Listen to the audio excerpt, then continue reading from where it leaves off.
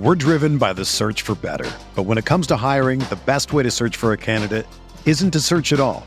Don't search, match with Indeed. Indeed is your matching and hiring platform with over 350 million global monthly visitors, according to Indeed data, and a matching engine that helps you find quality candidates fast.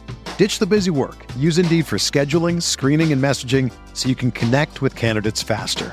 Leveraging over 140 million qualifications and preferences every day, Indeed's matching engine is constantly learning from your preferences, so the more you use Indeed, the better it gets. Join more than 3.5 million businesses worldwide that use Indeed to hire great talent fast. And listeners of this show will get a $75 sponsored job credit to get your jobs more visibility at Indeed.com/Blue Wire.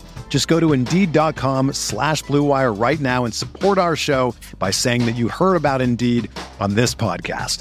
That's Indeed.com/Blue Wire. Terms and conditions apply. Need to hire? You need Indeed.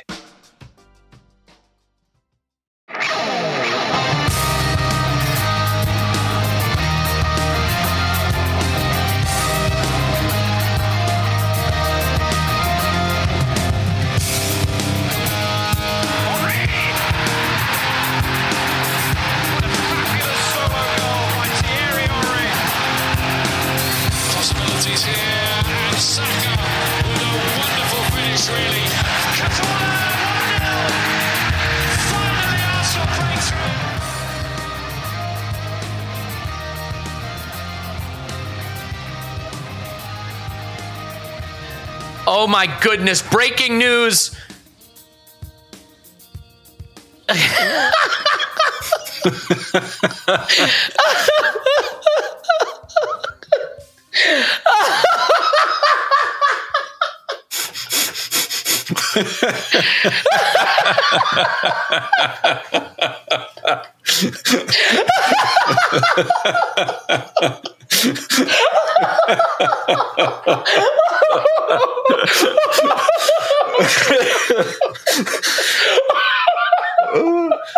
The football's so good.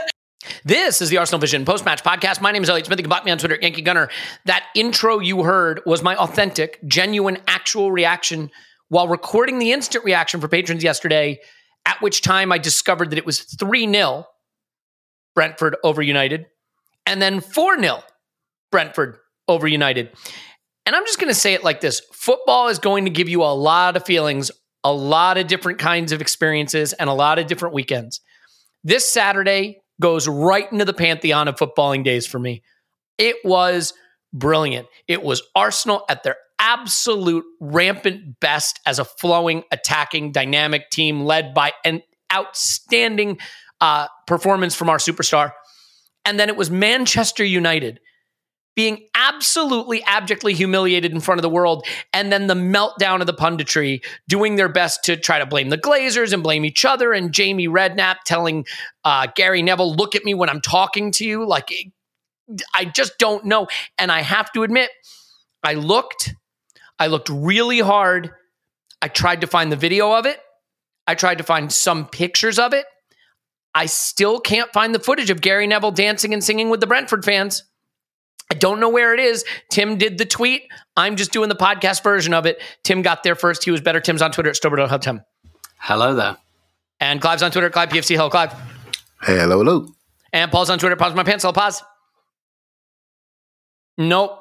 You got to come off mute to say woohoo. You just got to do it. It's like being back at Union Chapel.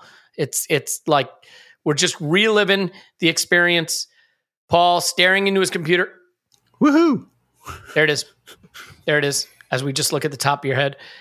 Get your microphone turned up. Let's go. Here we go. All right. So, Tim, let's just start with this. Let's get it out of the way because our game was so good. It's unfortunate. In a way, I wish we just had a nice little boring 1-0 with not much incident because I could spend the whole day talking about United getting beat by Brentford. And in fact, the Chelsea game has just wrapped up. Spurs, of course, getting all the calls. I don't know how they do it. But a 2-2, nearly some red cards. At least the managers get red cards. Everybody gets a pound of flesh. It probably winds up being pretty good. Tim, really quickly on the Manchester United day, growing up the age you grew up, living the life you lived, the experiences we all had coming up as football supporters, any United comeuppance is good comeuppance, but this is really elite tier comeuppance for United. How much did you enjoy it? Yeah, I really wish that I could go back and show 12-year-old me this and just say, stick it out, because it gets good. Yeah, I mean, I went to school in southeast London in the 1990s, so obviously everyone had an uncle from Manchester all of a sudden, or a brother who'd been to Manchester once, or like they'd bought Definitely Maybe by Oasis, and that made them Mancunian. Somehow. So, like, you know, put up with a lot of that over the years. And, like, I was 15 when they won the treble, and they sealed that treble on my birthday, by the way, on my 15th Terrific. birthday in 1999. So, yeah, absolutely fantastic. And like the way I enjoyed it as well was I was in a pub called the Arc Star next to Holloway Road Station, and actually I wasn't watching the first half because we were outside, but we just kept hearing the cheering every couple of minutes, and we were like, surely they haven't scored again, and that was a really nice way to experience it as well, and just to kind of I guess close this bit. I just wanted to say as well, I spoke to loads of people in the Arc Star who were just like incredibly generous about this podcast and everything, were very, very nice. Obviously, everyone was in a great mood because the sun was out and Arsenal had played brilliantly, and then that was unfolding. And so, you know, I took a lot of bouquets in the form of drinks for all of you fellas on Saturday. And, you know, listen, I took the drinks, I drank the drinks, but in spirit, they were for you as well. So thanks to everyone that was really nice on Saturday. Well, I beat you by a day because I took all the drinks Friday night. And yeah, it didn't go quite as well as it went for you and for Arsenal on Saturday because I spent the night hung over the toilet like a rookie 20-year-old in a college party who can't hold his liquor. It was a absolute abysmal situation. And if you've never heard of a carafe of martinis before, I don't recommend you look into it. Not my best decision, but hair of the dog and all that, I'm right into the Vino Veritas right now. So, so look, the United thing had it all. They're already off on Lisandro Martinez. There's all kinds of jokes about him on the internet, each one funnier than the next. Harry Maguire's getting worse. Cristiano Ronaldo now being questioned about his attitude. I mean, imagine that. The guy didn't want to play for your club in the first place. Eric 10 games, Eric 10 weeks, Eric 10-0, however you want to say it. Like it's all good. There's lots of jokes. You can find them on the internet. We have to talk Arsenal. As much as I could just do Schadenfreude for the entire pod, there's a lot more Schadenfreude on the instant reaction we did over the weekend if you want to catch that. So, Clive, I'll go over to you. A beautiful sunny day at the Emirates, a warm, hot Brazilian type day, you might say, and our Brazilians were really at the races. But it is funny how watching it in the moment, you get one thing, and watching it back again, you get another. And I think Gabriel Jesus doesn't just deserve praise for being an absolute genius put on earth to make Arsenal fans happy, but he deserves praise for getting an extraordinary, sensational piece of brilliant genius out from his boots into the back of the net at a time in the game when we were starting to get on top. But I think it's worth remembering it was a slightly uncomfortable start. And we started to get on top, but you need that belief, that thing that will spur this on to being a memorable day. And that goal does it. So I'm curious how you look at that sort of first opening 15 minutes. There's the giveaway by Xhaka that leads to a clear chance, right? There's a few nervy moments. Then we start to get on top. And then Jesus just pulls out a beautiful piece of not just brilliance from the execution, but even thinking to do that. Just a wonderful moment. Yeah, first goals really matter, don't they? Because they change everything. And when goal comes like that, it's almost like it feels like the power of two goals because it's so beautiful. None of us could see it happening. So my experience of the day was I had a game of football myself and a hot sunny day, standing on the sideline, 30-odd degrees, with my bald head, not great, but there you go. And then have a few drinks, well, a few too many actually, and then come back and listen to the instant reaction, of which I wasn't sure if I was dreaming at the amount of laughter and hilarity that was going on in that. And I have to say, for those who haven't heard it, try to get to hear it. It's really good. But what I got from the instant reaction was, you guys were really, you felt it live, so you were talking about it with real emotion. And I thought, well, you know what, I'm going to watch it today a couple of times and try to see what's different. Because you were all talking about individual moments and people. I thought, what's different? What's different with this Arsenal team this season? So we know the individuals, right? So we know the individuals have lifted the layers, lifting the quality, et cetera, et cetera. But there's two or three things that are really different to me. One is I think we've reduced our offensive distances. The pitch has been made smaller when we have the ball. And when we have the ball, everyone looks tighter together. So we look like more of a link-up team. And so we're thinking about defense when we're on the ball. And that's changed for me. I think what that does, when you're closer, you get more natural rotation. So we look more varied in what we're doing. And that comes from having more players that can play in different parts of the pitch with the same amount of quality. So that's number one. I think we found an extra couple of gears in the gearbox. So we're able to go up and down the gears and not just play at a million miles an hour, which I think is useful. That's number two. And number three, I don't think you can get into it, Elliot, but I'm just going to say it, and probably the other guys are thinking it, they're already nodding. But I have to say there's a massive effect from Zinchenko. The Zinchenko effect. He was the next place I wanted to go. Yeah. Because he could have been man of the match for the way he dominated in that first half. Yeah. I think as a group, as we're all mates, right? And we're all learning this new team. And I thought, let me do a bit of, I could watch it cold. I had no emotion, so I could watch it a slightly different way, you know? And we don't have that player. That player has changed us as much as the centre forward has.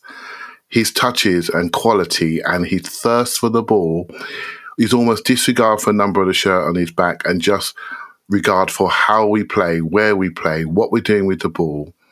We didn't have that. And I'm sure you guys watched it again or were about to. When you saw changes towards the end of the game, I thought we looked a little bit more British, shall we say. The game was done. The game was done.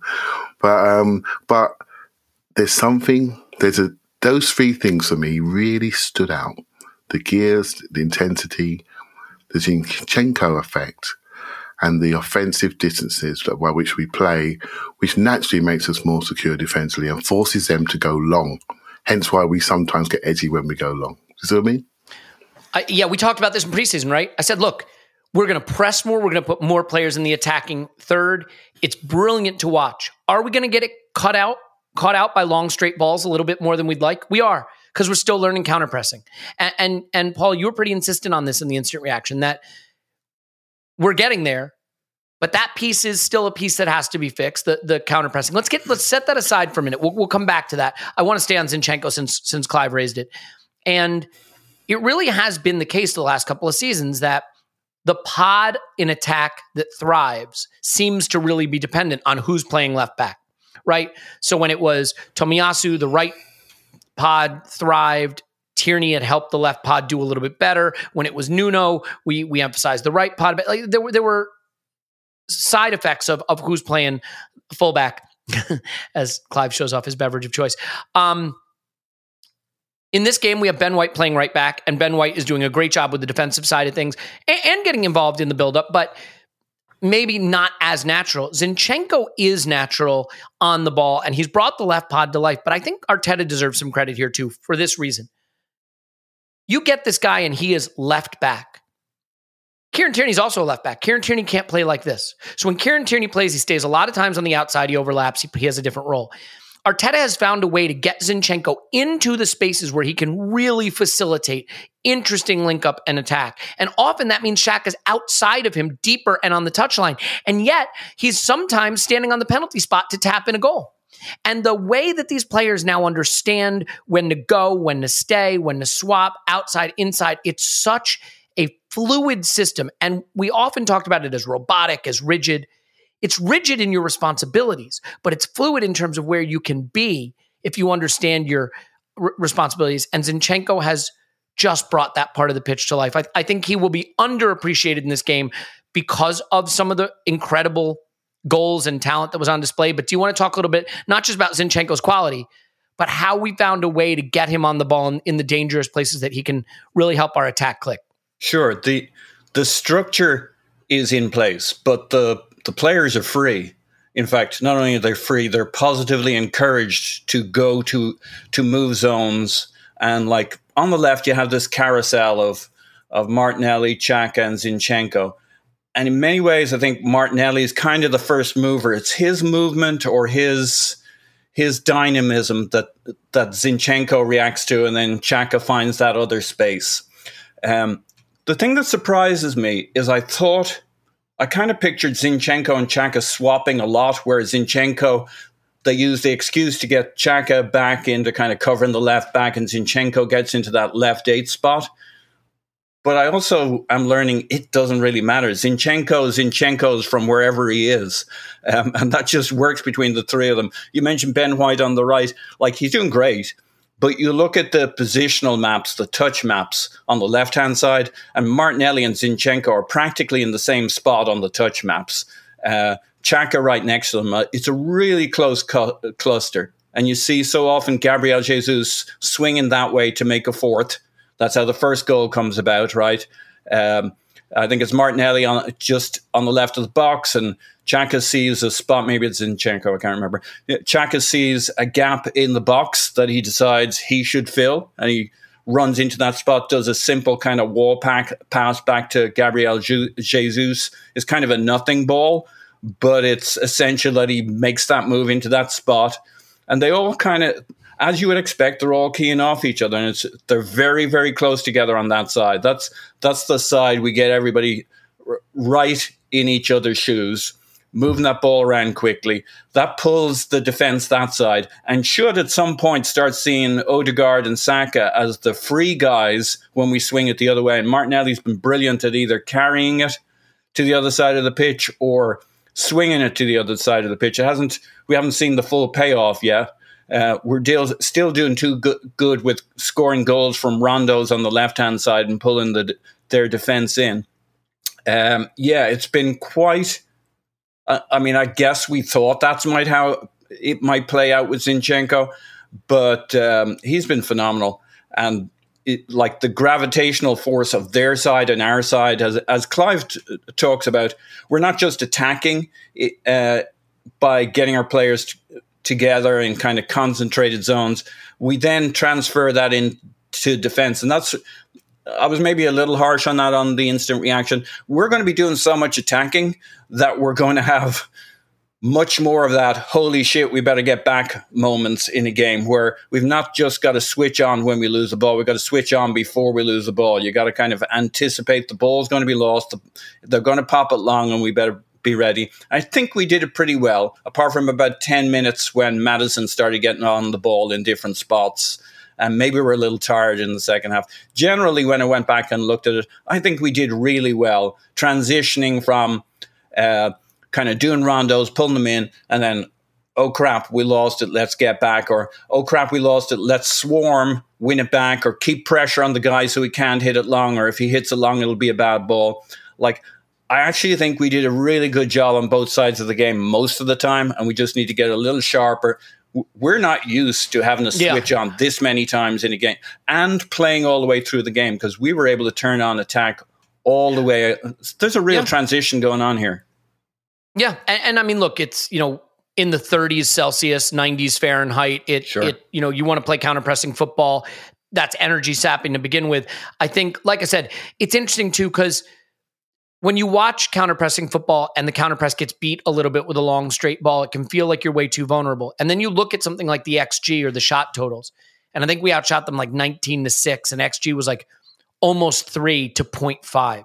So even though it felt like they had some dangerous moments, this is the point, guys. Last season, and especially the season before, remember how we talked about, the XG is missing it. We had a lot of dangerous possession. We just didn't convert it into chances. We're having a lot of dangerous positions, but we're missing the final ball to create a chance. Well, now we're not. And now, because we're not, we're getting 19 shots. We're getting 3 expected goals. We're scoring 4 goals. And you know what? When your center back, unfortunately, puts it in the back of his net, right? Or your goalkeeper lets you down at the near post, you could come away from this game feeling, we were more dangerous than them. We don't deserve this to be 2-2. But it's not 2-2, is it? It's 4-2. And it feels comfortable and safe because you're not just having dangerous possession, you're creating dangerous chances. And that was the thing that had to be added. And by the way, Tim, a big reason that's been added is a guy named Gabriel Jesus, who is a superstar in the making. And by the way, I do want to clear thing up. I think there's a quote going around saying that he said, I wasn't happy at Manchester City. I don't think that was the quote, actually. I think he said, I wasn't not happy at Manchester City, right? As in, I was happy, but I like. The point he was making was he wasn't playing enough, but he said he wasn't not happy. He just wanted to play more. Right. He said, he said, I wasn't unhappy. He said, I wasn't unhappy at City. Yeah. Right. But he obviously then he turned a new page forward, right? And We can all see the difference. We see the difference. So Tim, let's talk about our Brazilians, and we'll start with Gabriel Jesus. And like, you were in the ground. I'm curious how that goal feels, that first goal, because when there are dangerous moments, there's a thing you feel with the crowd, right? Oh, here it comes, and then it's a goal, and you see it coming.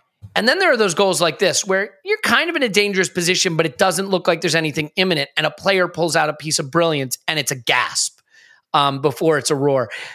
How did you feel watching that goal? And I'm curious, just the sensation of not really seeing it coming, and then your brain clicks on what he's just done. You have to like think a minute on what just happened, you know?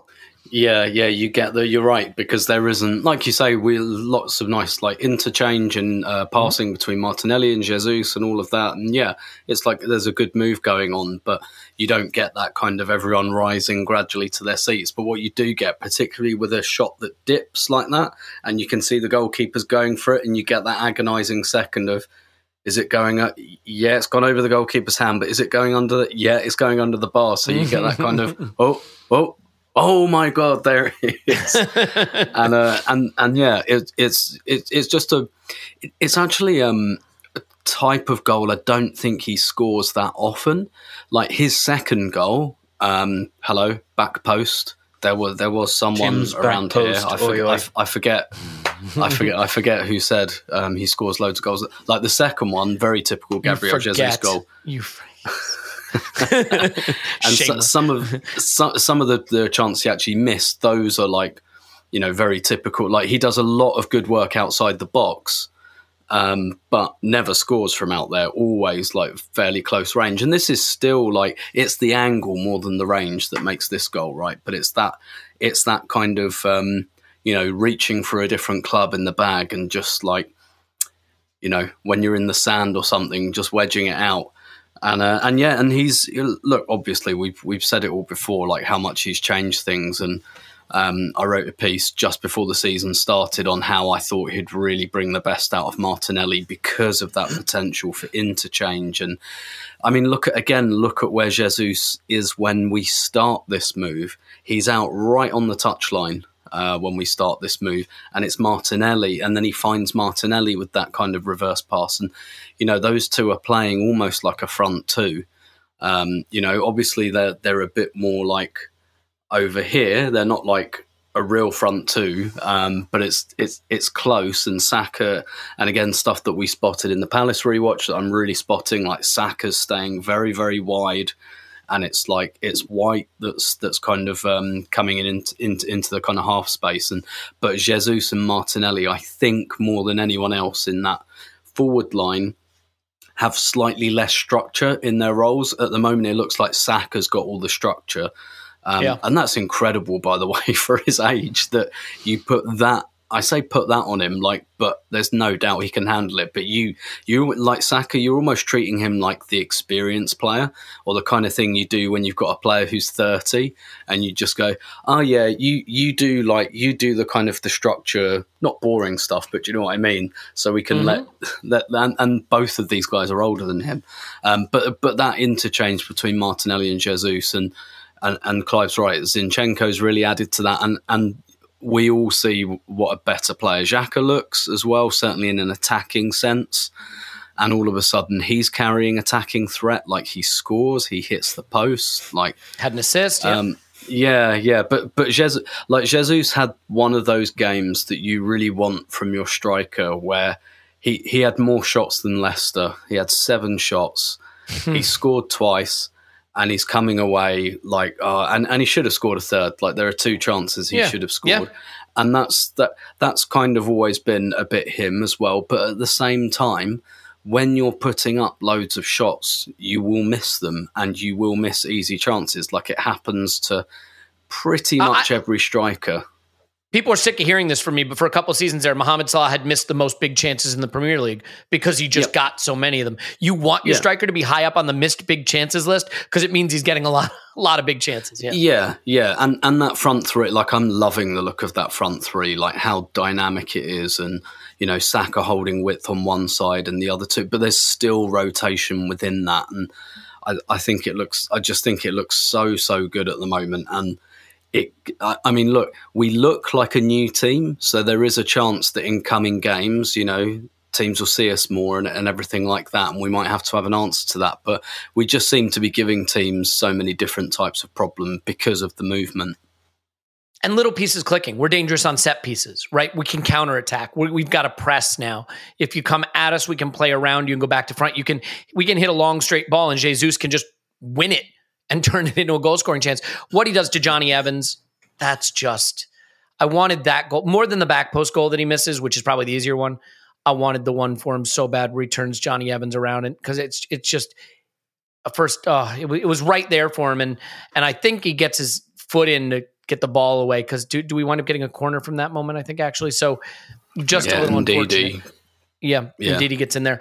But Clive, that pod, I mean, the Martinelli and Jesus dynamic, it's really different than what we had last season, and I think we're getting a little for Saka of what we got from Martinelli or Smith Rowe last season of, we had a quiet day. Well, one of these players keeps the width and stretches the pitch horizontally, and the other two players get to have the fun exchanging with each other. And right now it's Martinelli and Jesus. And they did that, but by the way, they both pulled out sensational pieces of individual brilliance. Martinelli's goal, Arteta's going to love it because it's not just a sensational shot arrowed into the corner from outside top of the box. It's a goal he earns by winning the ball back at the halfway line. He makes the ball recovery, and then he gets onto the end of the move and scores it in that way. But that pod, that dynamic between Martinelli and Jesus, for me, Clive, is one of the bigger differences. I'm sure Zinchenko's playing a role in that, but their chemistry together and the way they position themselves together is really special right now.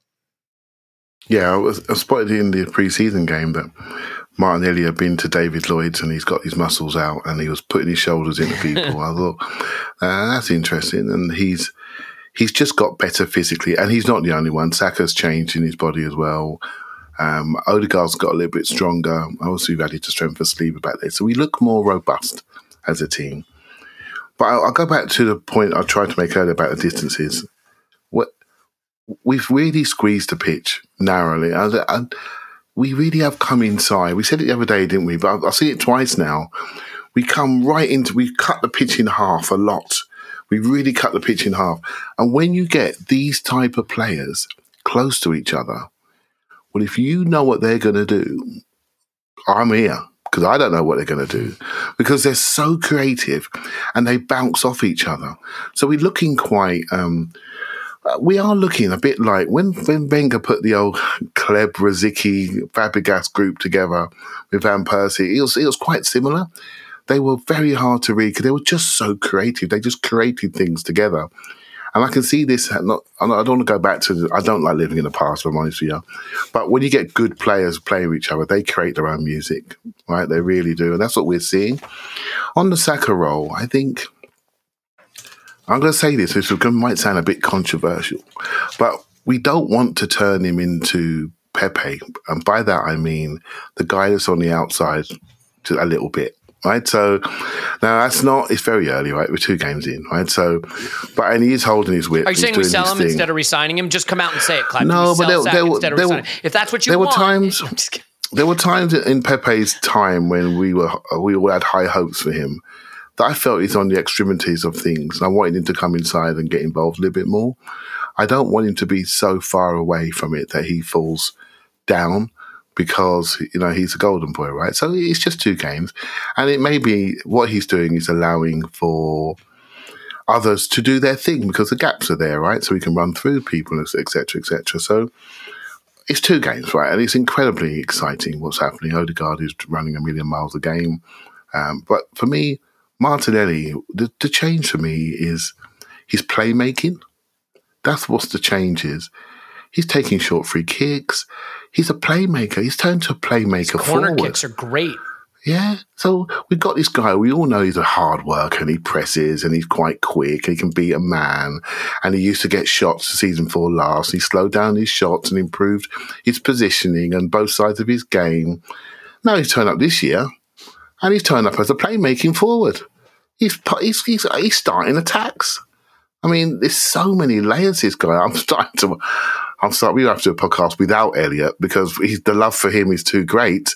But Elliot, I think you might be underestimating how how Not possible. honestly, Not I'm possible. starting to wonder his potential, because if you're starting to add playmaking to your game as well, you're a special player if you're doing that. If I've one criticism for Elliott, it's that he doesn't love him enough. I don't love him enough. Can I make a point too, Clive? Just stay on this for a second, and then Paul, I know you want to add on this as well, which makes a change from the normal situation. He's gonna get a talk now anyway. He's gonna get a talk in there. Look, Clive, Martin, in the internet age, we love to roast people. We love to have a laugh at people. We love to have a meme of people. We love to make things like Martinelli absolutely ruined Fofana in this game. And the internet loves to laugh about that. But this is an important thing tactically. When you have a player that can get a defender on a yellow early, have them playing reactively, have them feeling nervous about being on the front foot, you open things up for everybody by doing that. We saw Ben White against Zaha before the yellow card and Ben White against Zaha after the yellow card. And it did make a difference. He had to play the game differently. And Fofana gets that early yellow. He cannot live with Martinelli. He's turning him and running past him. And I think that played a part in how we became more dominant in the game, because Fofana is looking at the game saying, I got all these minutes that I got to play on this yellow. And by the way, he probably could have gone a couple of times. So as much as we love to meme that stuff, isn't it really important that we have these players who can, get an early yellow for a defender because he can't live with them and totally change the defensive plan for the opposition? Yeah, I think he just added more physicality to his game. So he's happy to go in the duel. So he can win the duel with his speed and skill. But now he's saying, you're not going to push me about. And that creates a different dynamic in the duel. Do you see what I mean? And the defender feels he has to take him out. And that's the big change for me. He's just turned into a man, basically. And he's getting physical confidence. And Clivey has the annoying habit. He's the annoying habit now, like I do, of interrupting the other player and getting the ball. Like, he's got glue on his boots this season. If he goes after a ball, if somebody comes after him, almost every time.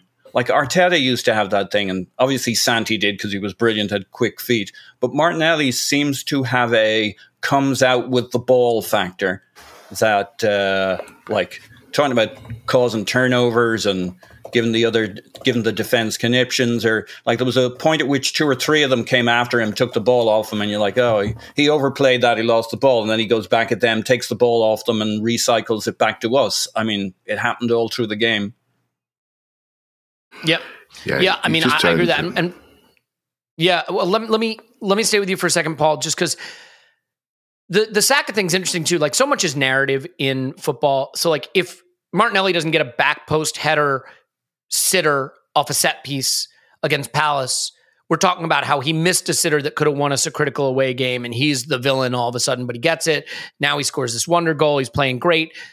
I mean, if Jesus scores a tap in by his standards at the back post, we're looking at Saka, who beats a man and takes a beautifully low driven shot, right? That's the one I'm thinking of, right? The Jesus far post where he misses just outside the post, is that the rebound off of Saka's shot, or is that Xhaka's goal? There's a Saka shot. Yeah, Saka shot, palmed out. The one, yes. Yeah, palmed out, and he just goes side netting on his left foot. Right. And that's which would have made the perfect hat trick from Saka. Yeah, left, right header. So, Paul, I think Saka's role is also partly, I mean, look, it's definitely influenced by who the fullback is. I don't think there's any debating that. I think it's influenced by where the center forward wants to go. Lacazette liked to go into the right half space more. Jesus does seem to like to go both sides, but he has a good rapport with Martinelli. But I think it's also the fact that I think Saka is our best one-on-one player.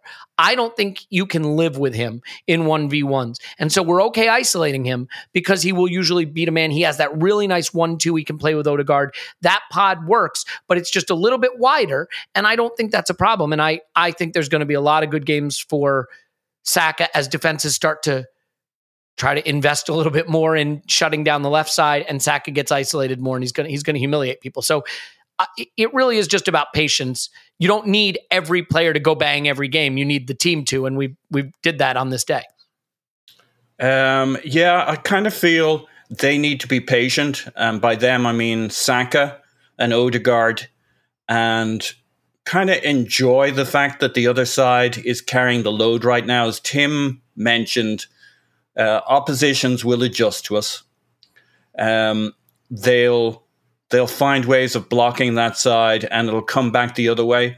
And like Saka's got a long season ahead of him, and if I'm him, I kind of feel like a burden's lifted that I don't have to be the man all the time. I thought it was interesting in Jesus' interview this time around when he was done talking. He said, actually, hang on a second, give me back that mic. Screw it. On second thoughts, I am the Messiah. Jesus has totally embodied this. He's the man. And like, if I'm Saka's too young to be the man. It's not healthy for him, for the club. Like he needs the time to keep developing, I think half the problem with Cesc Fabregas is he got burned out being the man from way too young, carrying a young team, all that kind of stuff. I think that was a lot of why he wanted to take a step back from where we were at. I didn't want to see that with Saka. I'm delighted that the experienced players are coming in to run the show, and that Gabriel Jesus is ready to be the star, the superstar, and that Martinelli's stepping up on the other side, and that Saka can have great games and good games. He'll never have a bad game. When you think he's had a bad game, you go back and look at it and you say, oh, it's only because he was very good today, not brilliant. But it is a little quieter on that side. It'll be interesting to see what it's like with Tomiyasu back. But they may just be the side we switch to that have all the space. Like, that's classic positional play. Really busy on the left, switch it to the right where they're in space, and that's where you hurt them from. Yeah. No, and I think the other thing is, this is good, because what was the panic all summer? We need a Saka backup. We got to have a Saka backup or we're dead. Well, what we really see now is we're not as dependent on Saka even when he's playing, right? Like, we've created a little bit more balance in the way we're able to hurt teams. I mean, Xhaka got a goal in this game. Jesus gets 2 goals in this game. Martinelli gets a goal in this game. And there could have been more for both of them. So not needing Saka to carry the load helps us 2 ways. 1, it means that we're just a better team. And 2, it means that we don't have that single point of failure. And we've had a single point of failure in a number of positions on the pitch down the years. And it doesn't look like we have that right now, as people are yelling the names of a couple of players. I'm not going to say it because it feels like a jinx. Tim, I want to bring up something, though, that was specific to the match day experience and how it transmitted to me watching. So William Saliba scores an own goal. Now, I think there are questions to be asked of Ramsdale in that moment, who had a couple of dodgy moments in this game, but fair enough. Saliba scores no goal. And I think he has to get ahead on that. I think he has to do something there. He just has to head it wide of the post, and he doesn't. It's a mistake. It can happen. That's not what I want to focus on. What I want to focus on is a reaction. And this is what happens when a team is playing well and the fans feel connected to a team and the fans feel connected to the manager and the fans are in the right mindset. Because then, instead of being what Harry Maguire is facing at United, you get what happened with Saliba, which was immense cheering for him. And then every time he gets the ball after that, he's soundly cheered. And Arteta spoke about it after the game, the way it lifted him and how beautiful it was. I was moved by it, Tim. I was like, I could be a moany guy. I get it. But in the ground, this is what I hope support would be about. And I understand that it can't always be that way. That's utopian. Fans are going to express frustration when there's frustration to be expressed. But the way things are going for the club right now, the connection between the fans and the clubs meant they had the grace and the sympathy and the love for this player in this moment to lift him, and it made a difference. And I'm curious how you felt being a part of that and how organic it was and what you think was going on in that moment, because I really think that was a beautiful moment for Saliba, for the fans, and then he went right on to have a great game after it, Yeah, that's what should happen, right? That is what should happen. Now, with the best will in the world, it doesn't always happen. I'm not going to pretend for 1 minute, if you wind the clock back 3 years and Mustafi puts that header into his own net, that there's going to be any applause, and probably not from me either, quite frankly, although Mustafi would probably be busy pointing, blaming someone else for it anyway. Pointing to his head, think! But you're right. These are the things, and Man United is such a good like analog for this at the moment, because everything United are going through at the moment, like fans unhappy and seeing footage of them abusing, giving the players a mouthful at full time, which you kind of think fair enough, like when they've played like that, and everything. But like, and Ronaldo and all, like, it's just like, this is where we were a couple of years ago with Ozil's shit body language and that issue, and the Aubameyang issue. I mean, the Aubameyang issue was only a few months ago, but that was slightly different because it didn't actually feel like it really damaged anything. It was just like, it was an issue, whereas like Ozil felt a bit bigger than Ozil himself. It felt like this is symptomatic of a club that's just done too many stupid things, made too many mistakes. There's too many knots in this. And listen, like before the game yesterday, I often go in a pub called the Bank of Friendship, a lovely little pub that I've gone to for like 20 years now. But it's quite small.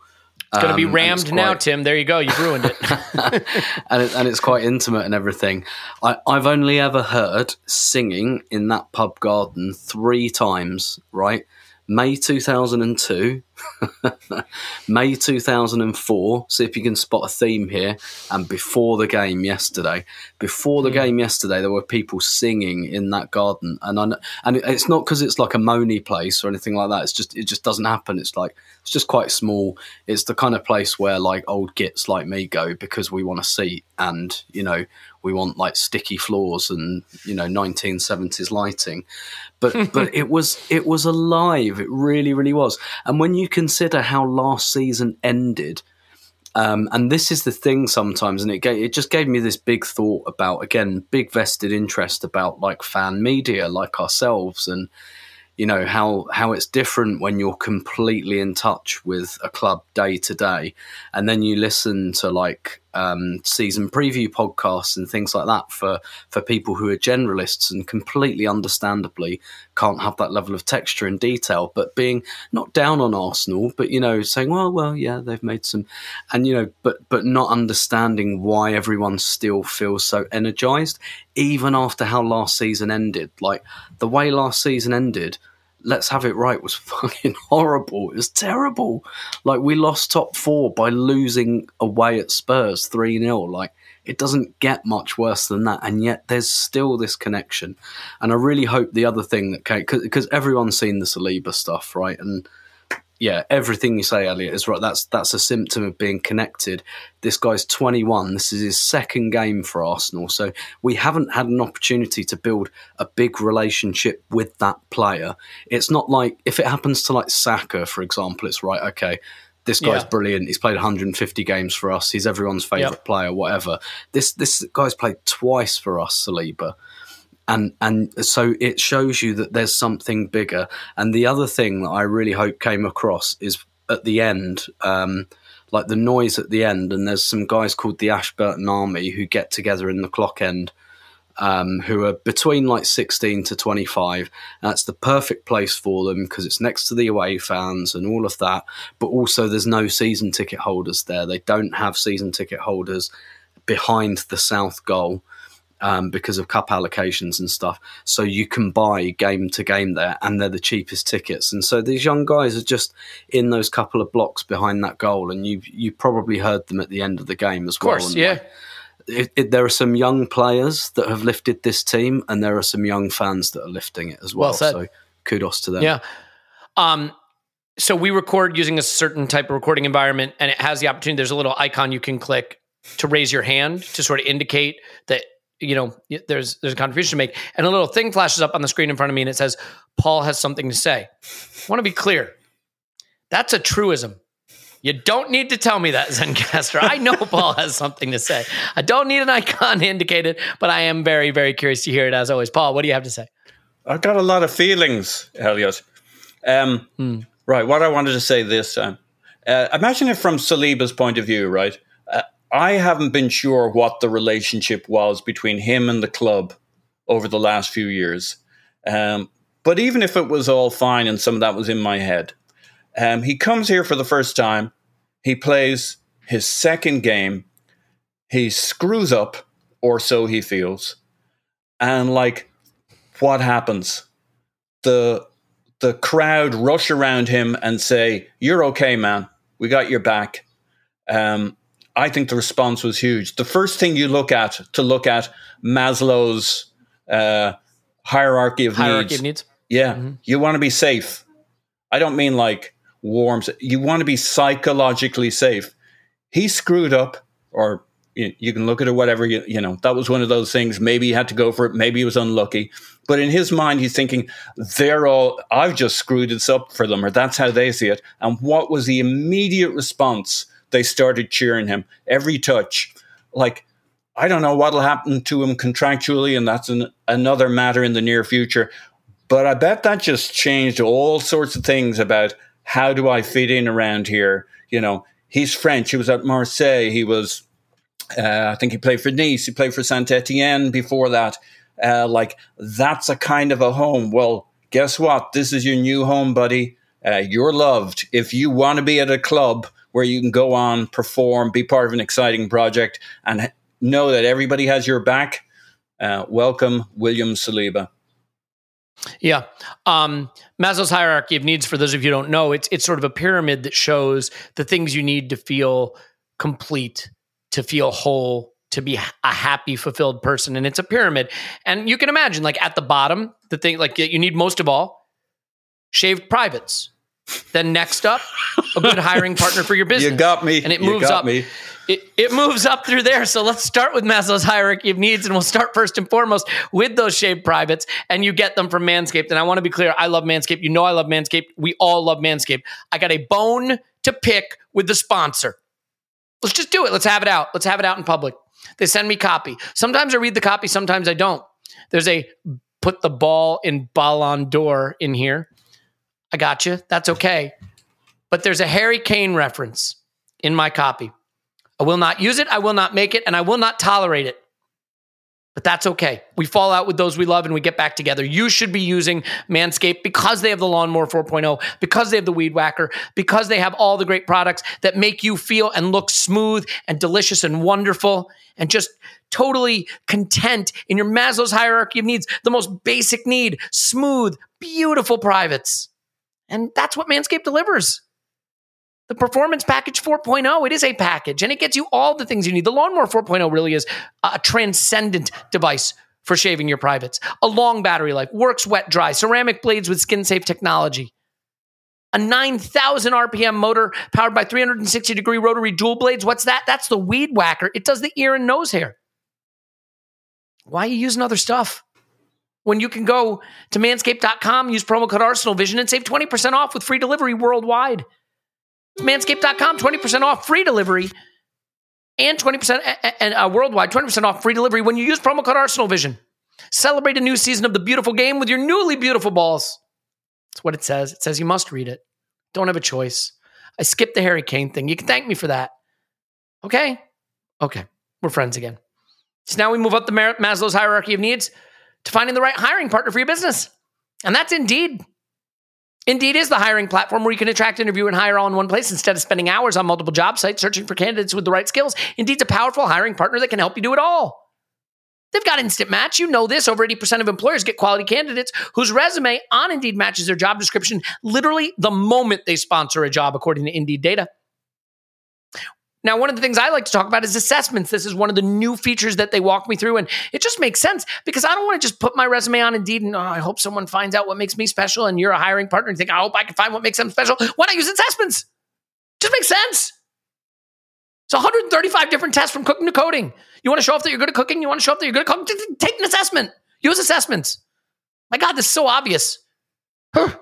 Indeed, assessments help take the stress out of the interview process. Your candidate gets to prove themselves before the interview so that you and them can dive deeper into talking about what's important to you.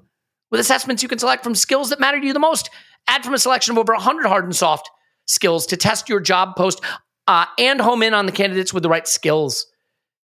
8 times more likely to consistently perform at work, according to Indeed data, when you use assessments. Just makes sense. Join more than 3 million businesses worldwide that use Indeed to hire great talent fast.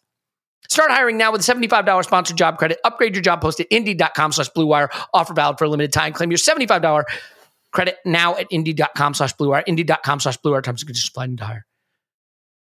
You need Indeed. Is that enough of that? Indeed. Indeed. That one felt good for my core. Engaged my core that whole time. The Pilates is paying off. So is the throwing up over the toilet. I should mention, by the way, we talked about bookmakers on the last pod. And I said that they were going to be giving away a shirt signed by Tony Adams and Liam Brady. And anyway, check the podcast social media feed, the Twitter feed, because we're going to have the details on that for the guys at bookmakers. And actually, they have us 13-2 to beat Bournemouth away. No jinxing. Okay. Back to where we were. I don't know where that was exactly, but we're going to get there. Clive, let me start with you. So as we move through this game, like one of the things that I think could be discussed is Ramsdale. It's funny, as I watch All or Nothing and then I watch these games, I find I'm synthesizing what I take away from these things a lot. And Ramsdale really, really gets down when he's conceded a goal. He really, really gets high with the good performances. And like, that's natural. We have to remember goalkeepers are nutters, right? They're just very different.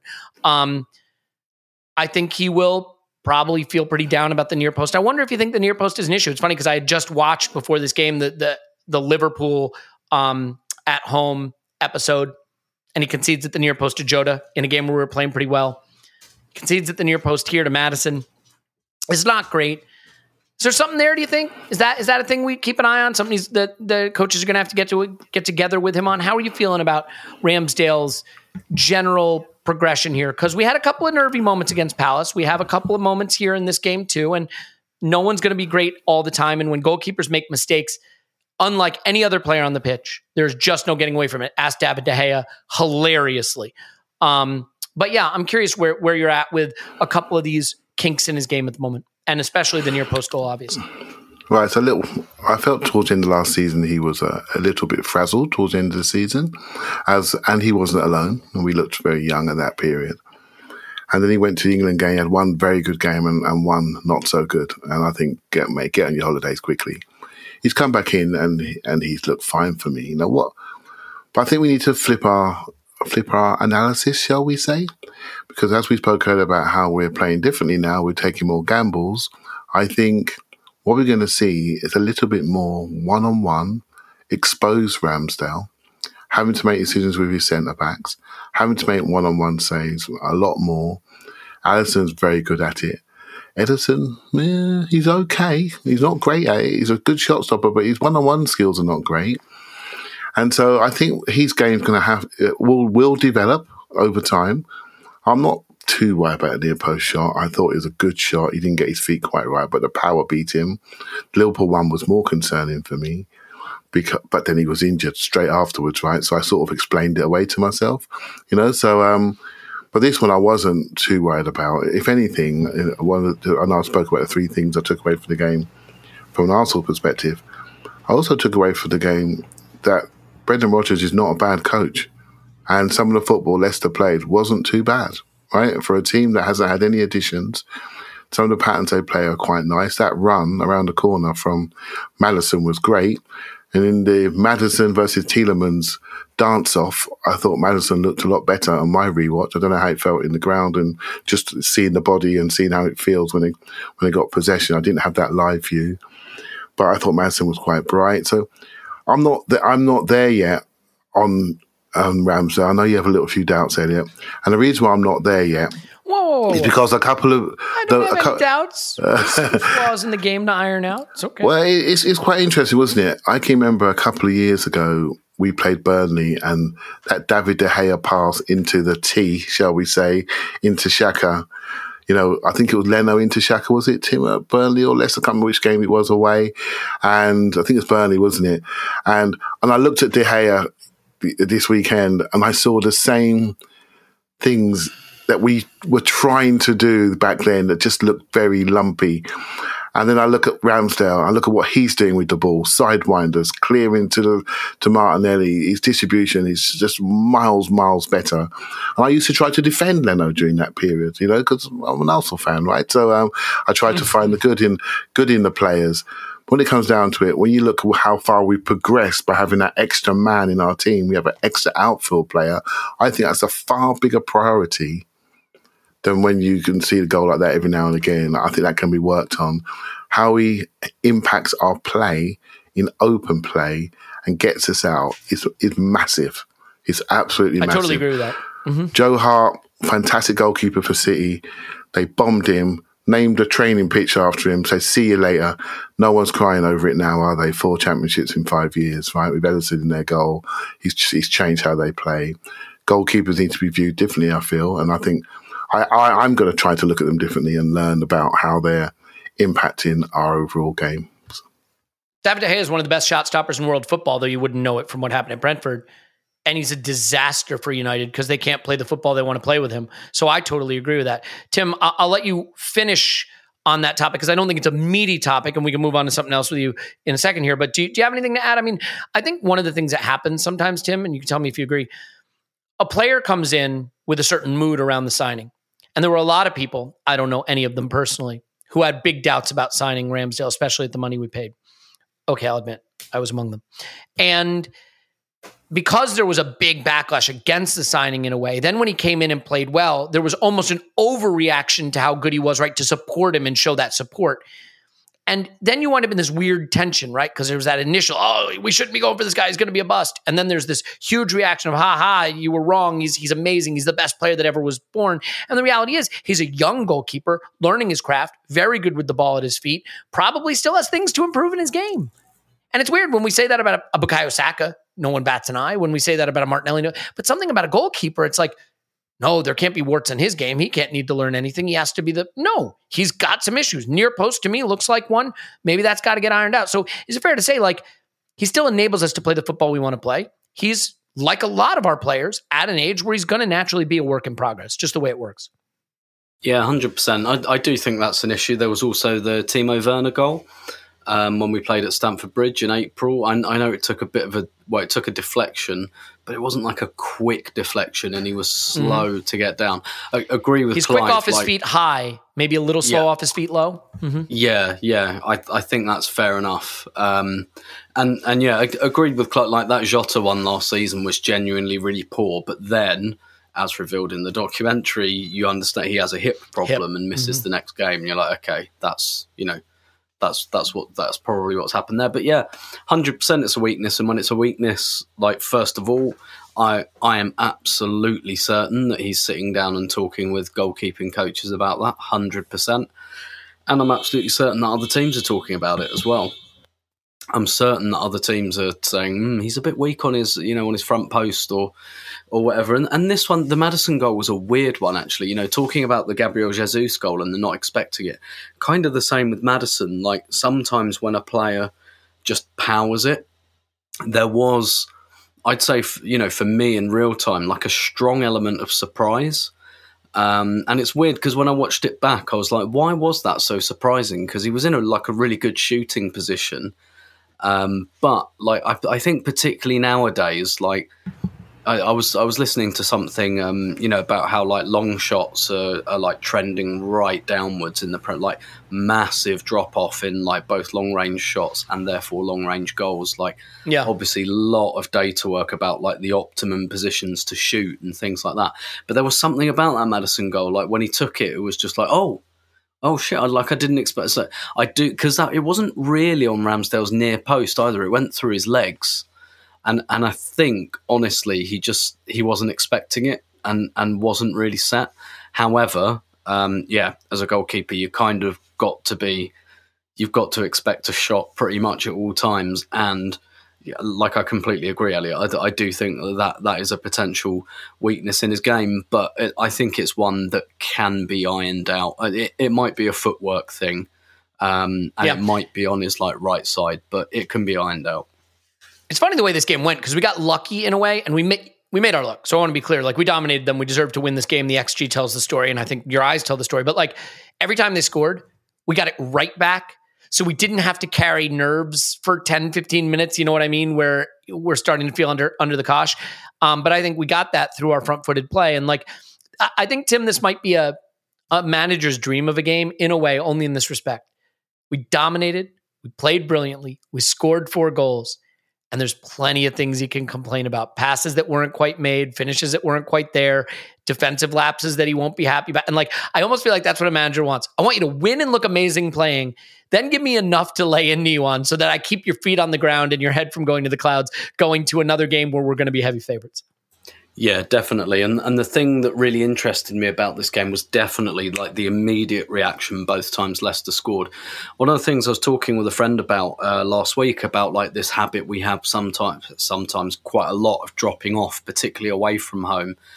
And he said to me, kind of one of the issues in a way is that keeps working, and that maybe for our medium to long-term health, you know, particularly if we're hanging on 1-0 away from home, perhaps, like, I know how counterintuitive it sounds, but he was saying, like, actually it might be a good thing if, like, we concede that last-minute equaliser or something, so that the players are then, because it's difficult to convince players not to do something when it keeps working, right? When you get the result, and this, like, to your point, Elliot, this is something Arteta can use and just say, look, Leicester got back into the game. What did you do? Baseball bat, bang, over the head, game dead again.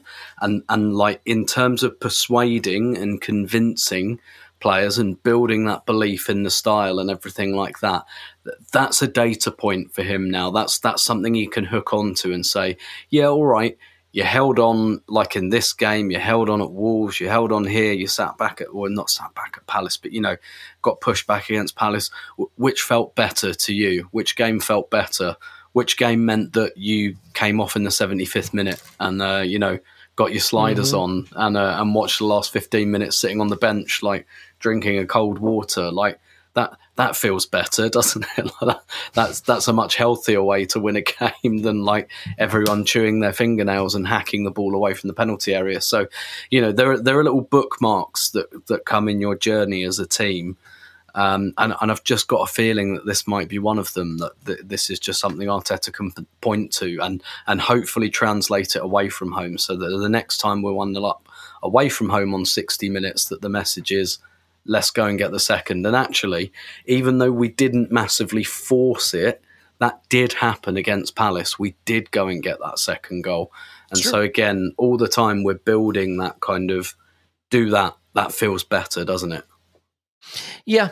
I think one of the things that's interesting in a game, Paul, you know, heat maps, like there's heat maps statistically, but there's heat maps mentally.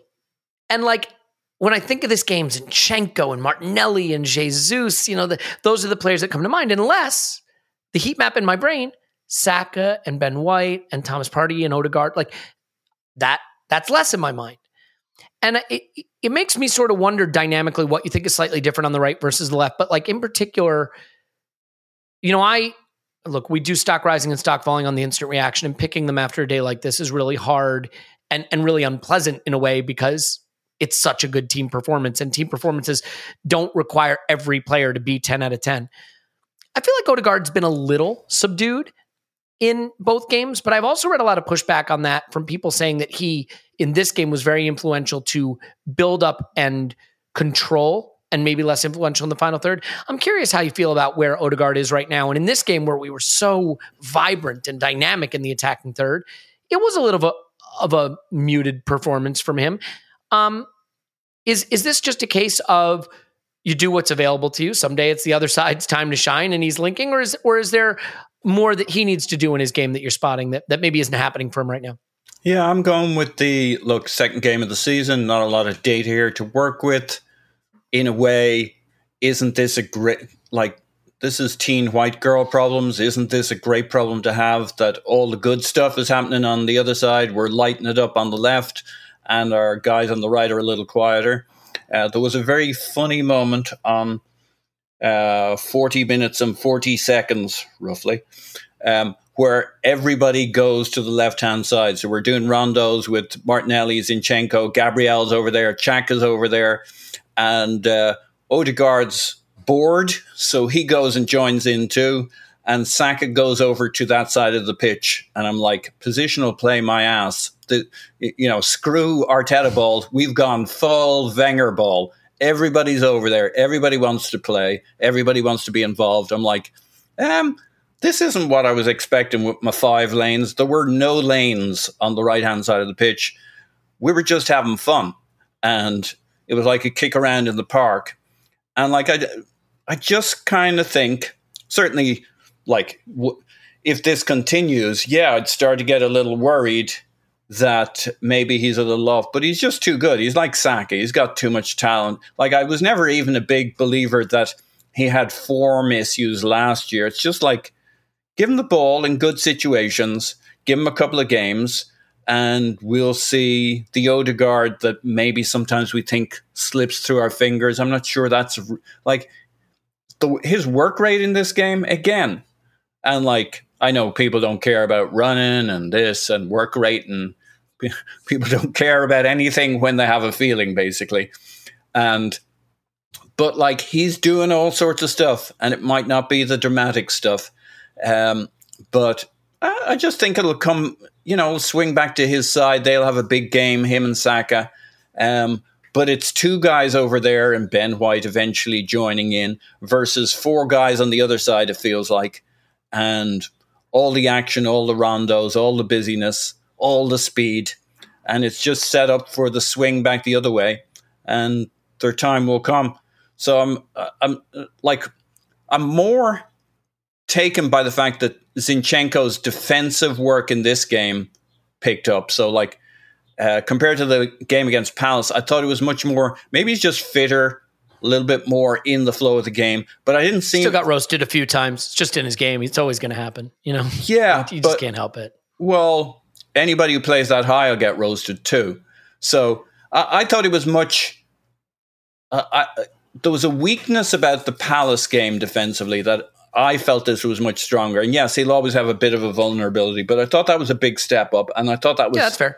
That was like, maybe that's just his level now. Maybe he doesn't get a little better defensively. But I thought that was pretty strong. Obviously, Gabriel cheats across to that side. And that just gives us the platform that we're not vulnerable on that side. We can pull in the opposition, and then we can switch it to Odegaard and Saka, and they can hurt the opposition who've had centre-back after centre-back pulling with the play. And the other piece that goes with all of that is all the runs, the little runs we've started to make in behind, dummy runs, decoy runs, Martinelli, Gabriel, often dropping in, and then you got, Jesus, even Xhaka's going, and Zinchenko, and like, they're all having little pops, little runs behind, pulling centre-backs with them, the movement, stirring the pot. I think it's going to be fine. I think Odegaard and Saka are about to find that they have nice open spaces as all that movement and little runs, and people start finding those runs. We saw 2 chips over the top, Zinchenko's scoop chip and Martinelli's scoop chip into the box to players. Vieira's apparently a dab hand at that. We got so many different angles we're coming at them. I think Odegaard and Saka will be fine and will enjoy the space on the right. We've added some strings to our bow, and we're just playing a little different tune right now, and that's fine. Yep. Clive, on that thought, I mean, do you want to add on Odegaard? Like, this is the problem with the conversation. You can bring up a topic, and people can then interpret you bringing up that topic to mean that you think there's a problem. I want to be clear. I don't think there's a problem. I'm asking, is there an involvement in the final third that Odegaard has yet to bring to the table this season that is an area where we'll continue to improve? Look, if we're at a 9 out of 10, we want to be at a 10 out of 10. If we're at 10 out of 10, we want to be at 11 out of 10, right? I mean, the funny thing is we're looking at a team now where I don't think the limit of our ambition is to say, let's get to top 4. I think what we're seeing is there more beyond that even with this team going forward? And so it's fair play now, fair game to even point to some of our best players and say, can they give us more? And he's one of them. Yeah, it all feels a little bit like first world problems at the moment because we're playing so well that Paul said it. I agree. Yep. We're just having a little look around and seeing if anyone's like 3% off, and then we're 2-footing them. So like in a nice gentle way. I think I've got, much like everybody else, we'd like him to shoot a bit more, but some of his soft touches in the small spaces and the little 1-2s were just beautiful. They were beautiful. That Gabriel Jesus chance, the old Thierry Henry position coming on to his right foot, the combination before that was like silk. And that's so hard to do, to just touch the ball gently. The 1-2 with Martinelli? Yeah, taking the three players but out. Odegaard was in it earlier. He does a little back heel, just rolls it. And it's so soft, it's so perfect. And so you just see players in tune with each other. And I want him to shoot a bit more. I want him to be a bit more direct. But he's part of this. He's part of this painting, isn't he, at the moment? And he's just doing his thing. We're 2 games in. And if Jesus hadn't scored, had been 2 games without a goal, we'd have been after him. I want to be clear. I would not have been after him. But you go. But that's how things change very quickly. Oh, was it just pre-season? It's all. And what's really exciting at it, to be honest, I think there's much more to come. And when you have the youngest team in the league, there's so much more to come, just some pure development and learning and how they get to know each other. I think there's more to come. There's a very creative player in Fabio Vieira we haven't seen yet. We know Eddie's on a plane to Valencia. If he comes back with another positional play winger who's very, very bright, there's more to come. There's more to come in this group, and it's almost like I can't wait to see it. Smith Rowe come on the right. Is that something to look out for going forward? And he looks like he's been in the gym. There's more to come with this group, and it's just August, and I just find it very exciting, to be honest. Yeah, and that's something that I wanted to bring up to you, Tim, is the subs. Bench looking a little stronger. Some players getting healthy. First of all, I think Tierney for Zinchenko is just going to be a regular substitution when we're leading games, and we want to have that little bit more security. I do think Zinchenko's a liability defensively, and I think it's worth it for what we get with him. But I think as a game wears on and we have a lead, and especially let's hope a lot of 2-goal leads, I just think that's a substitution that's going to be one of the first ones we see. It's also interesting seeing Arteta get a little more comfortable appraising players. I think in the past there may have been some programmatic substitutions that were just based on this player replaces this player. So Nketiah comes on in the first game for Jesus. Nketiah comes on in this game for Bukayo Saka. And of the 3, I thought he was the one who could use the rest of the day off, right? And that comfort level that, hey, any of the 3 can come off and can be replaced by anyone else. And then Smith Rowe comes on. And now you're looking at Nketiah and Smith Rowe and Tierney, and it's a really nice dynamic I think we have now coming off the bench. I don't think it's quite as strong as we want it to be, although there's still people to come back. So I'm curious how you look at that. I think Eddie had the perfect chance to slide it across to Martinelli on the break, but he takes the shot, fair enough, a near chance. How are you thinking about the way we're using the bench? Because we're maybe not going to it as early as some teams might, but I think we have the right players to fill in at the exact right places at endpoints in the game. Yeah, the phrase "fill in" is the one there, because what position have we been in making substitutions? We've been 2 goals up.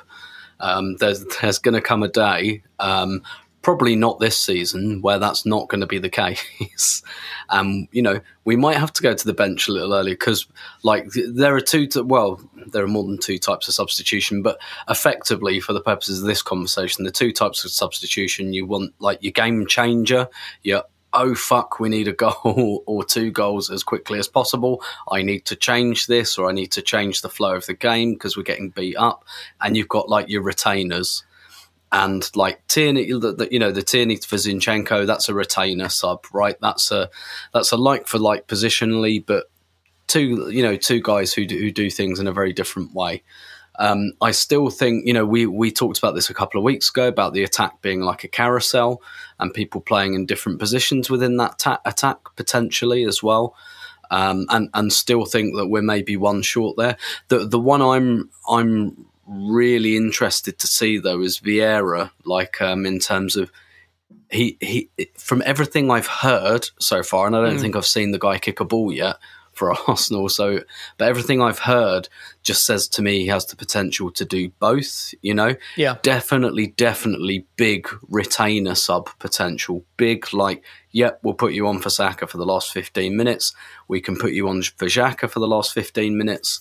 I think he played everywhere for Porto. Tifo Football did a really, really good video on him, JJ Ball. Yeah, I watched that. It's a good one. Put together this video that basically said he played everywhere for Porto and not just game. Like he picked out the first half an hour of a Porto game and he appeared everywhere at some point. So he's got that. You can put him on for Saka or for Ødegaard to give them a rest, or if we need goals or we need something, you put him on for Xhaka to give us more impetus, and that's what I'm quite interested in. So far, we've been 2 goals up in our games, so we've been looking for retainer subs. But I'm really interested in what some of these guys do. Like, what does Eddie look like when we need a goal? Does that mean Jesus going out to the right and Saka to the left and Eddie up front, Vieira coming on for Xhaka, like that.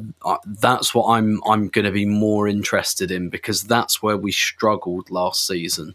We struggled to have those game changer subs, and the only time we did it was Pepe against Wolves. That's the only time in fact, Pepe and Nketiah came on against Wolves and they both combined for the equaliser, and that's the only time I can remember it happening. So just by having like depth, we've got those like retainer subs locked, but I'm interested in when you need to add something because you need something because it's panic stations, what we look like then. That I think will be a big test for how far we've come this season, because at the moment the sun's shining and it's nice and easy, but it's not going to be like that all season. Certainly not. Some days the sun won't be shining and it'll be easy. Paul? Yeah, so there's the sub conversation, there's the coming from behind when we're a goal down conversation, and there's the we tend to drop off conversation. I think they'll all be significantly impacted by the fact that we're playing much better football now. So your options when you bring on a player and how they look, when you're in subs, like chasing a game, like coming into a team that's not really getting the play into the final third, not really making something happen. You got 2 jobs. You've got to help get a goal, but you've also got to help get the team started. We'll see, but based on the first 2 games this year, we're able to turn on the football. And so a player coming on, or like, why psychologically were we not able to come back from a goal down last year? Well, because we found it so bloody hard to score in the first place, right? We showed up charged in the first 10, 15 minutes, kind of had the play.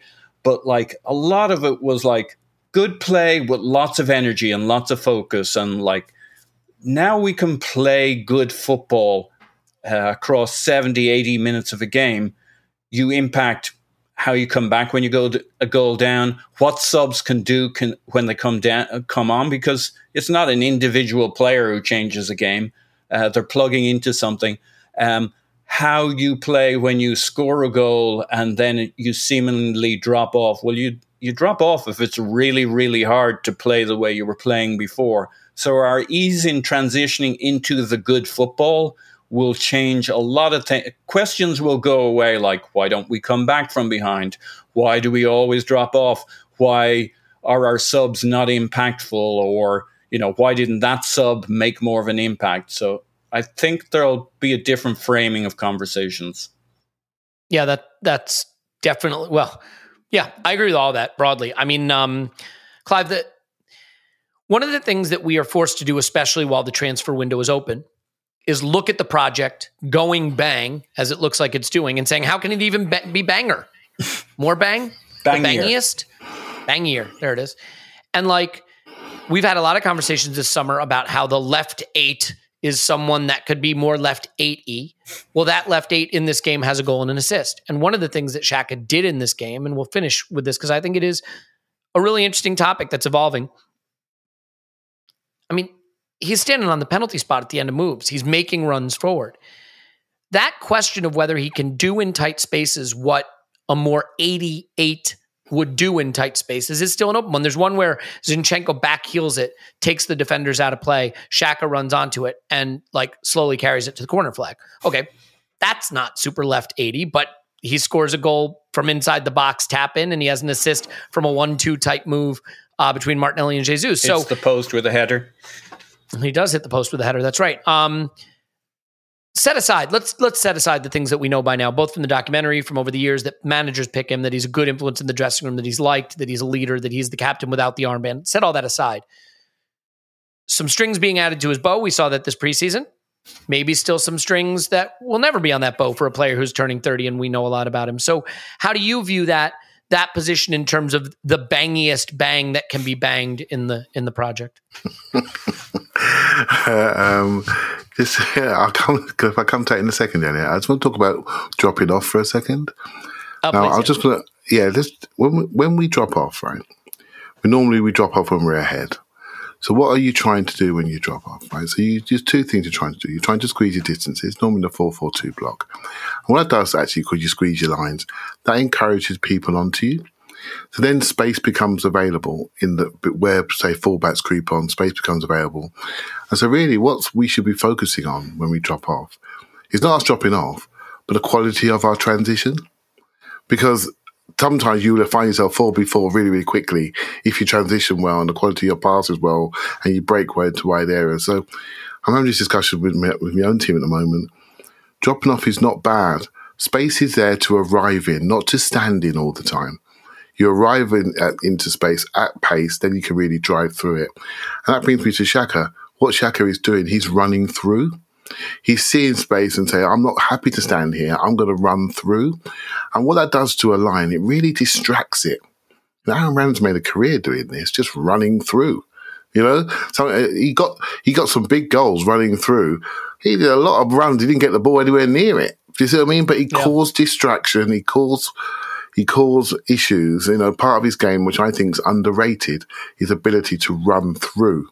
And I think what Xhaka's doing, he's just refusing to go anywhere. He's refusing to go anywhere, and he's playing very, very well.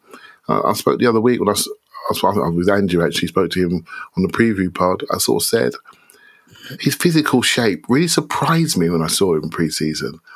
He's 29 years of age, and he is in shape, mate. He is absolutely in shape. Don't underestimate how physical he is, how strong he is. He's a major player. I mean, Tim, you were there yesterday, but did you think Tielemans was better than him? I didn't feel it, right? I didn't feel it. I know he's got a lot in his feet, but I didn't feel it. I didn't say, we have to do something here and send Xhaka off to Italy. That's fair. And then put this guy in. I didn't feel that. I've got to be honest, right? I didn't feel it. And so yeah, that's a testament to what he's doing and how he's adapting his game based on what we perceived his previous strengths to be. And Shane's crazy after 6 years, right? But he's growing on me big time. He's really growing on me. Can I add on the Tielemans thing? Yes, but let me just say one thing on it because it's been in my mind. I meant to say it earlier. It goes to show you how differently you can view a player when their role in the team goes from the absolute center of the footballing universe of that team to a contributor in a team that doesn't need them to be the center. We had a lot of seasons where it's not just that Xhaka was the first name on the team sheet, it's that Xhaka picked the ball up off the defenders deep, and Xhaka collected the ball off the other central midfielder in the middle third, and Xhaka tried to get on the ball at the top of the third, and he tried to chase back and put out every fire, and Xhaka wore the armband, and Xhaka had 100 passes. And I don't know that was the right thing for the club, for the player, for the squad. Now Xhaka is a talented, committed player who is doing some things that help us while some very, very talented players around him have evolved to much more prominent roles in the team. And it works. And that shift in dynamic for me is a critical component of why someone might say, oh, I thought you hated Xhaka. I got to admit, I hate Xhaka's 120 pass a game captain who has to do everything. But this Xhaka, who has this role, who seems to really get it and be a coach on the pitch and kind of know where to be, I think this looks a lot like a much better fit for everyone. I want to bounce to Clive, to Paul to get out of here. But Clive, did you have a last word on that? Because you leaned in with the intention of Emmanuel had to come back. I was leaning in and sorry, I didn't realize I was doing that. I was leaning in and agreeing. And I love it. That's the best kind of leaning in. I think we go through. I think Xhaka's almost like a measuring stick of emotions, right? As his team develops, we can we can see him slightly differently because he's just not a core part. I think there were times when we weren't good enough. Let's be honest, we weren't good enough, and we were looking around for things to blame, right? And he's standing there, 6'1", middle of the pitch, 100 passes, giving away penalties and getting sent off. You'll do. Do you know what I mean? You'll do, and I'm sure if he does that again, we'll be right back after him. But I do like a player that really tries to adapt his game to please the coach. I think that's fantastic, right? That means he's working for his team. And not common. And his positional play that he wasn't doing when he first arrived, the way he's helping Martinelli and Zinchenko in this team has made us all talk about our left side this evening rather than our right side. So he's part of that show. And you're dead right. And I'll say this too, right? Erik ten Hag has a way of playing football that doesn't necessarily suit the players Manchester United has. And look at what happens when De Gea tries to play that way, or Scott McTominay, for God's sakes. They look an absolute shambles. And Xhaka's doing it. So there's something to that. Paul, take us home. Yeah, quick thing on Xhaka. I think he has an interesting way of being central without being central, an interesting way of being core without being core. He's interestingly egoless in terms of how he approaches the game plan for a guy with a big ego. He's a very interesting guy, and like I wouldn't diminish how important his play is within the good play. You said it the other day, Clive, how your eye is drawn back to him strangely when you're watching the game. And I find that quite often. The things he does look fairly straightforward, and they are, but he's doing the right things in the right spots, making the right movements, undramatic stuff. Like, how often did I watch Xavi playing for Barcelona and be somewhat underwhelmed, or Sergio Busquets? I mean, okay, occasionally they do something incredible, but most of their game is doing the right things in the right spots at the right time with the tempo. But the point I was going to make was on Tielemans, because it's not really about Tielemans. It's what we did to him. I think there was a very clever plan for him that every time Tielemans did the Tielemans thing and dropped back to, if you want to, whoever was DMing or Johnny Evans at the time to pick up the ball, we always had a guy on him and snuffed him out, because that's his thing. Pick it up, carry it, bring it upfield.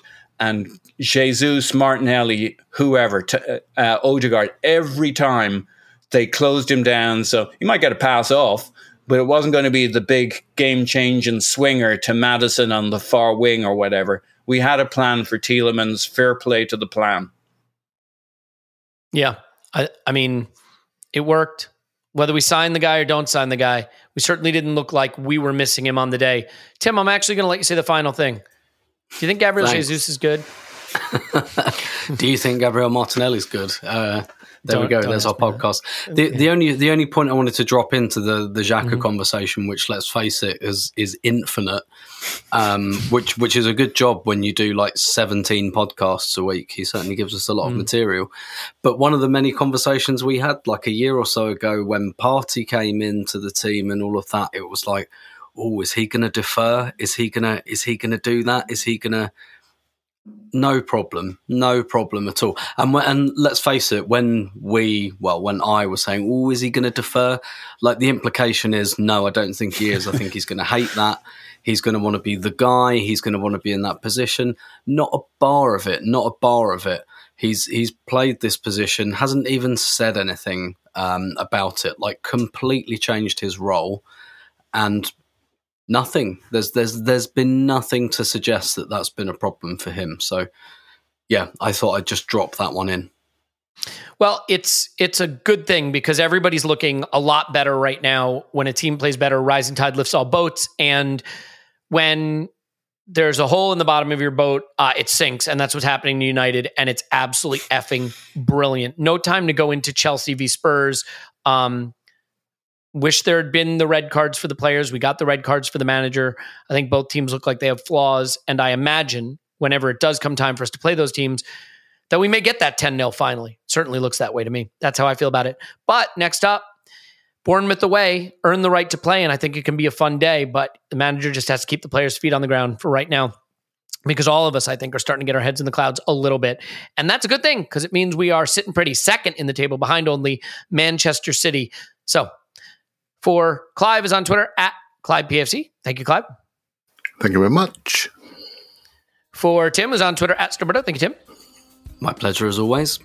And for Paul, who's on Twitter at Pause My Pants. Thank you, Pause. Woohoo! My name is Ellie Smith. You can block me on Twitter at Yankee Gunner. We love you!